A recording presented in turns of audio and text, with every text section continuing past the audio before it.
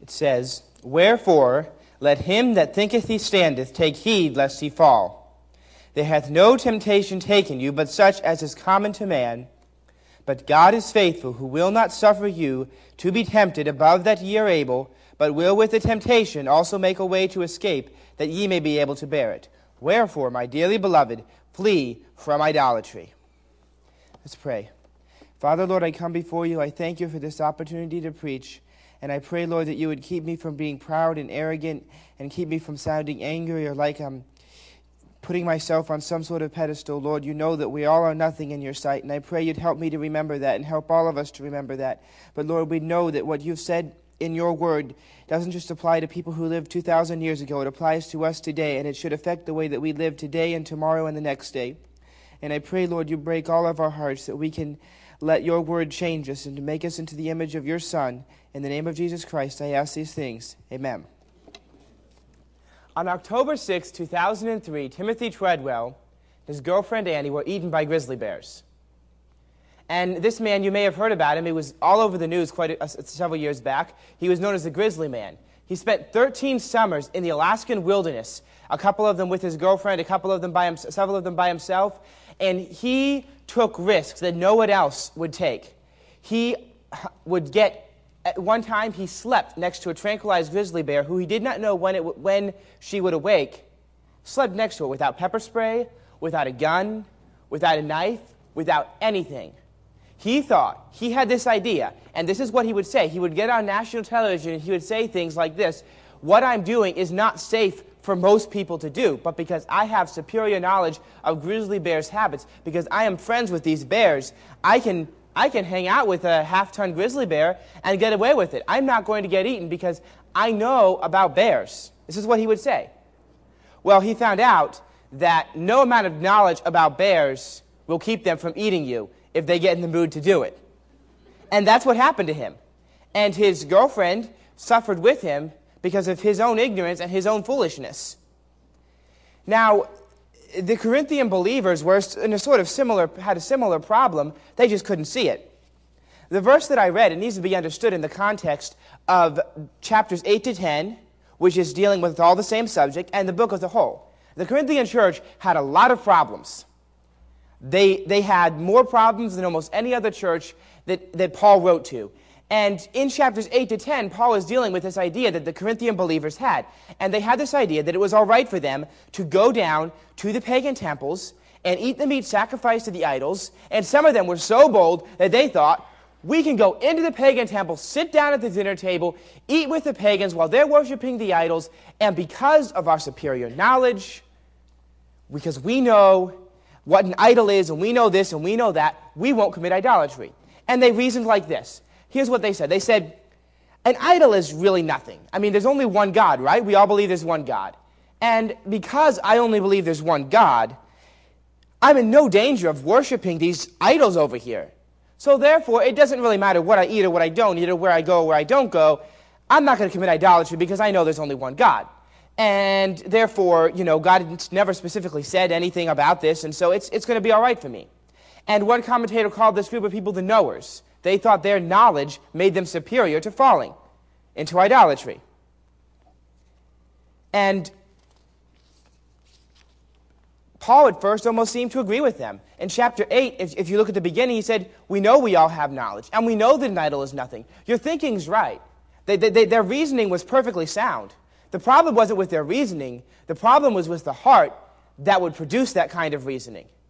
The flaw wasn't in their logic. The flaw was in their heart. And Paul didn't just start with blasting them at the beginning and saying, well, this, and just slamming them because they would have maybe not have listened to him. So he starts very gradually building his argument from a weaker one to a stronger one until he gets down to chapter 10 and he tells them what it's really all about. But he starts out, he says, you think you have this knowledge. Well, what about somebody who doesn't have this knowledge? And they are weak, and they think that this idol may actually be a god, and they know it's a false god, but a weaker believer or even an unbeliever could be, strengthened by your boldness to go eat in the idol's temple, to go do the same thing, and they'll fall into sin even if you wouldn't. Even let's say your knowledge is right and everything you're doing is right, and you're never going to commit idolatry. Well, What about those who might commit idolatry based on your example? But he doesn't stop there, because he goes on and he gives them an example of himself. He says, if these Corinthians had knowledge, if they had knowledge that made them above falling, the Apostle Paul had knowledge. They had nothing on the Apostle Paul. If they had this spiritual experience, if they were too spiritual to fall into sin, where did that leave the Apostle Paul? But the Apostle Paul said, I keep my own self under subjection. He said, I work every day so that I won't be a castaway. And said he strove as an Olympian so he wouldn't fall. He compared himself, the effort he put to keep himself, the Apostle Paul could to keep the Apostle Paul from falling, he compared it to the amount of effort that an Olympic runner puts into winning the race. I'd say that's pretty intense. And that's what the Apostle Paul thought he had to do to keep himself from falling aside. And these Corinthians thought they were above falling. And beginning to see there were some serious problems with the way they were behaving. And he doesn't just give them his own example. If you go down to the beginning of chapter 10, he says, moreover, brethren, I would not that you should be ignorant of the Israelites. And see, the example he gives of the Israelites, they had spiritual privileges too, and they had knowledge. They had something that's never been seen before or since. God the Father ruled directly, gave words directly to Moses that directly applied to their lives as it happened. They were led with a pillar of a cloud they could see. They could see the miracles of God with their own eyes. They'd seen things. They had less knowledge of the truth than the Corinthians had because the gospel hadn't come yet, but they'd seen things the Corinthians had never seen. What's more, they were in the wilderness. They left Egypt behind. They weren't in the middle of Egypt when all this stuff that they were doing was going on. They were out in the wilderness where there was only them. And yet out of their own hearts came this idolatry, came fornication. There was only a little bit of temptation. And yet they fell over and over and over again. And Paul says, these things were written for their example, to show us no one is immune from falling. The Corinthians were just like Mr. Treadwell. They thought their superior knowledge made them immune to temptation. They were just like Mr. Treadwell, who thought his knowledge of bears made him immune to being eaten, and they were both wrong. The Corinthians, they treated temptation like it was the spending limit on a paid-for shopping spree rather than the trip line of Satan's snare. They wanted to get as close as they could get. I mean, if someone said, you have $1,000 to spend, you wouldn't spend $500. If you knew that it was, if your employer gave you $1,000 to spend at a store, you would try to get as close as you could get without going over the limit. And that's the way the Corinthians were treating temptation. They weren't looking at it as a snare, as something you want to stay away from, as the edge of a cliff. They were looking at it as, how close can I get without going too far? That's what they were looking at. And if we look at verse 13, we'll see there is a way to escape from temptation. But one man put it this way, the way out is for those who are looking for a way out, not for those who, like the Corinthians, are looking for a way in. The way of escape that God provides is for those that are looking for a way out, not for those that are looking to see how close they can get, how much they can get before they get caught. The promise is for the temptations that come upon us. There's no promise of escape in this passage. If you look at verse 13, it's talking about the temptations that have taken you. It's not talking about the temptations you take upon yourself. There's no promise of escape. There's no guarantee that there'll be a way out of those temptations. Because of this, Paul told the Corinthian believers that only fleeing temptation would keep them from falling into sin. That's what he told them. He said, only fleeing temptation. The only way that you're going to keep yourselves from falling into sin is by fleeing temptation. The only way you're going to the only way you can make sure that you're not going to commit this sin of idolatry is by fleeing from it. You're not going to get it by standing. There's no way, there's no amount of knowledge, there's no amount of experience, there's no amount of anything that's going to make you secure against falling if you refuse to flee from temptation, if you refuse to flee from idolatry. And that's what Paul told the Corinthians. The book of Proverbs tells us pride goes before destruction, a haughty spirit before a fall. If you think that you can stand, you will fall. No one knows enough about grizzly bears to live with them and sleep with them and not get eaten when they feel like it. And no one knows enough about sin to play with it and not get caught. But this doesn't just apply to the Corinthians.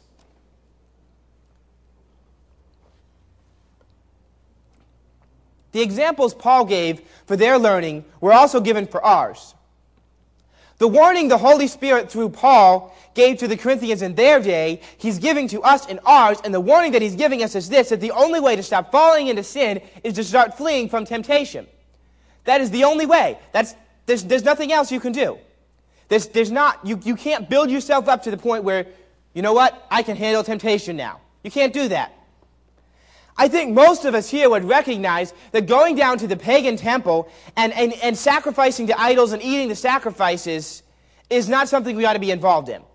I think most of us would understand that sleeping with grizzly bears is not something that is safe to be involved in.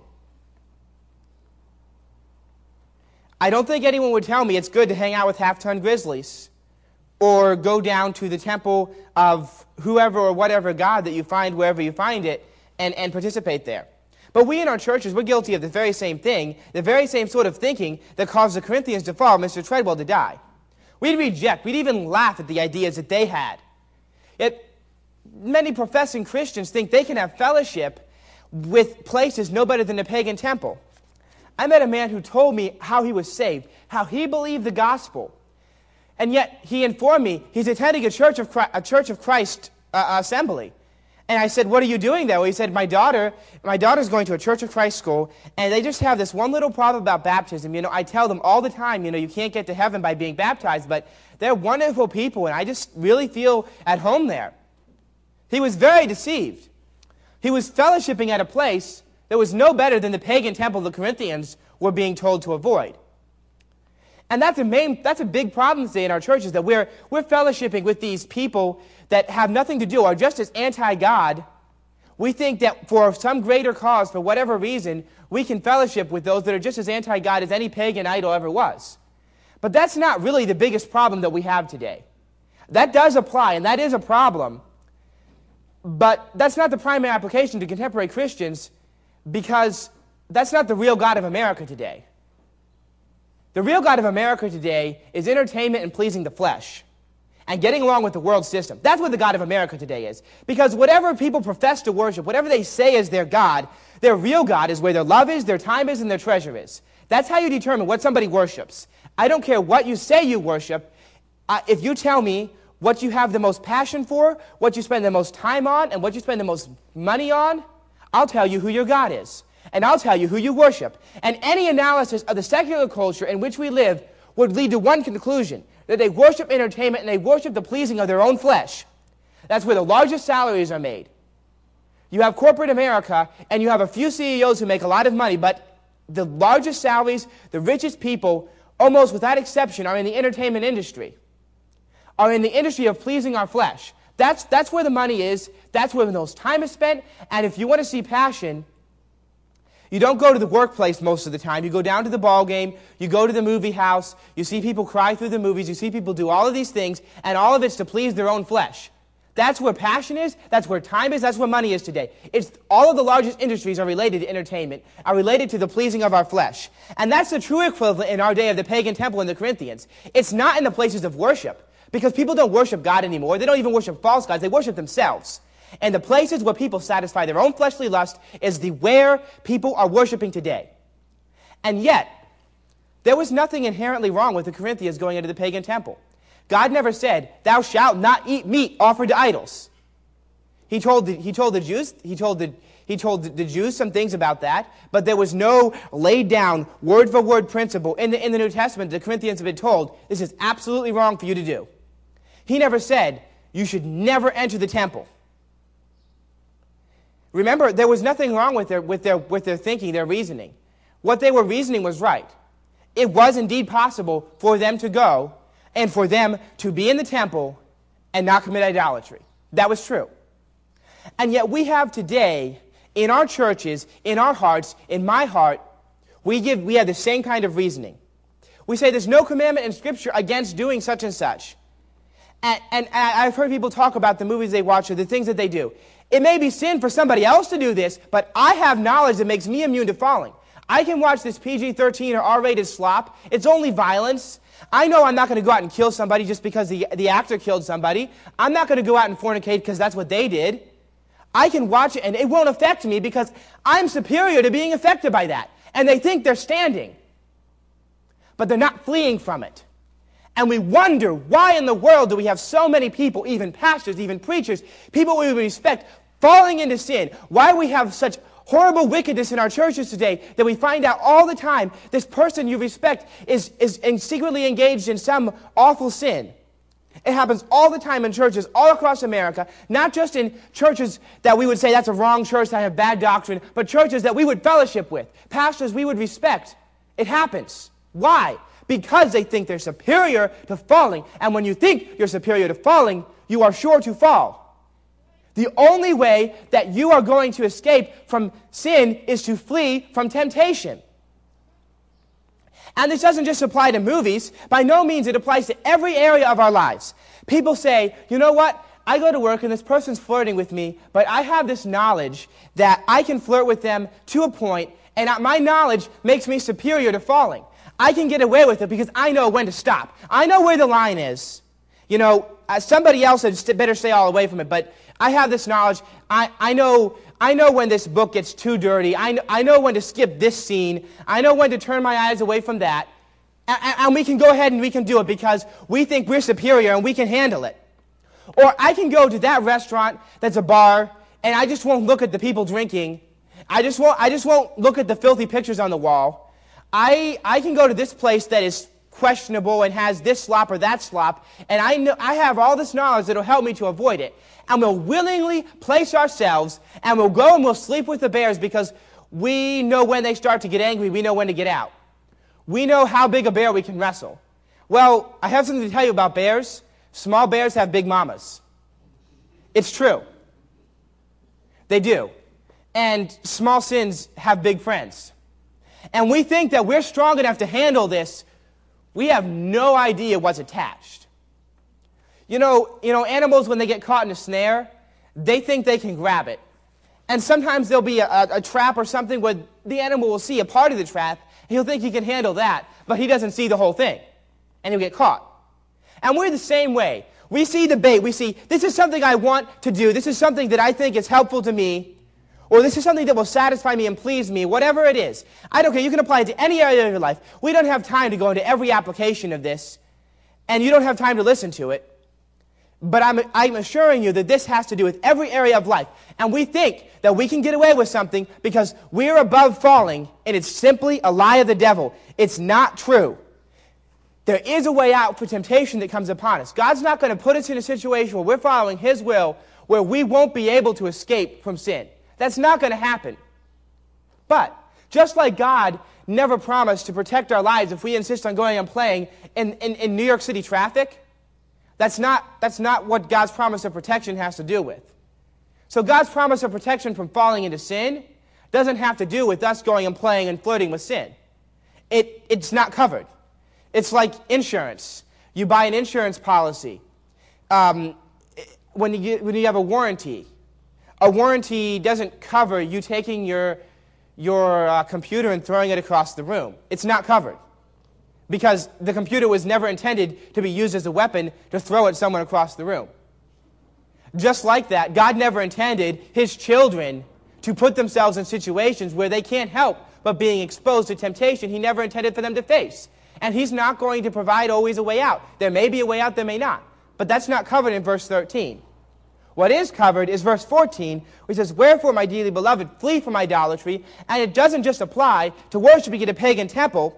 It applies to all of life. And I can't end this message without saying one thing more. There are many that are confident they're going to go to heaven. And they've made a profession, and they're sure they're not going to go to hell because they have a confidence in something or other. And they have a confidence in their tradition, or they have a confidence in their religion, or they have a confidence that they're a good person, or you have a confidence in whatever. But I have to say tonight that confidence leading to falling doesn't just apply to believers falling into sin. It applies to unbelievers as well. Because you see, if you're confident and you refuse to flee to Christ because you're so confident you're on your way to heaven, you will fall into hell. Because salvation is all about fleeing to Christ and rejecting your own confidence. That's what it's about. And if you have confidence in anything else other than the fact that you are fleeing to Christ and you have fled to Christ and you're resting in His arms, if you think you can stand and you think you can make it to heaven, you won't. And so really the application comes down to the same thing for both saved and unsaved, for anyone. It's very general, but it's very specific when it gets down to the practical side in our lives. If you think you're standing, you'll fall. Are you standing or are you fleeing?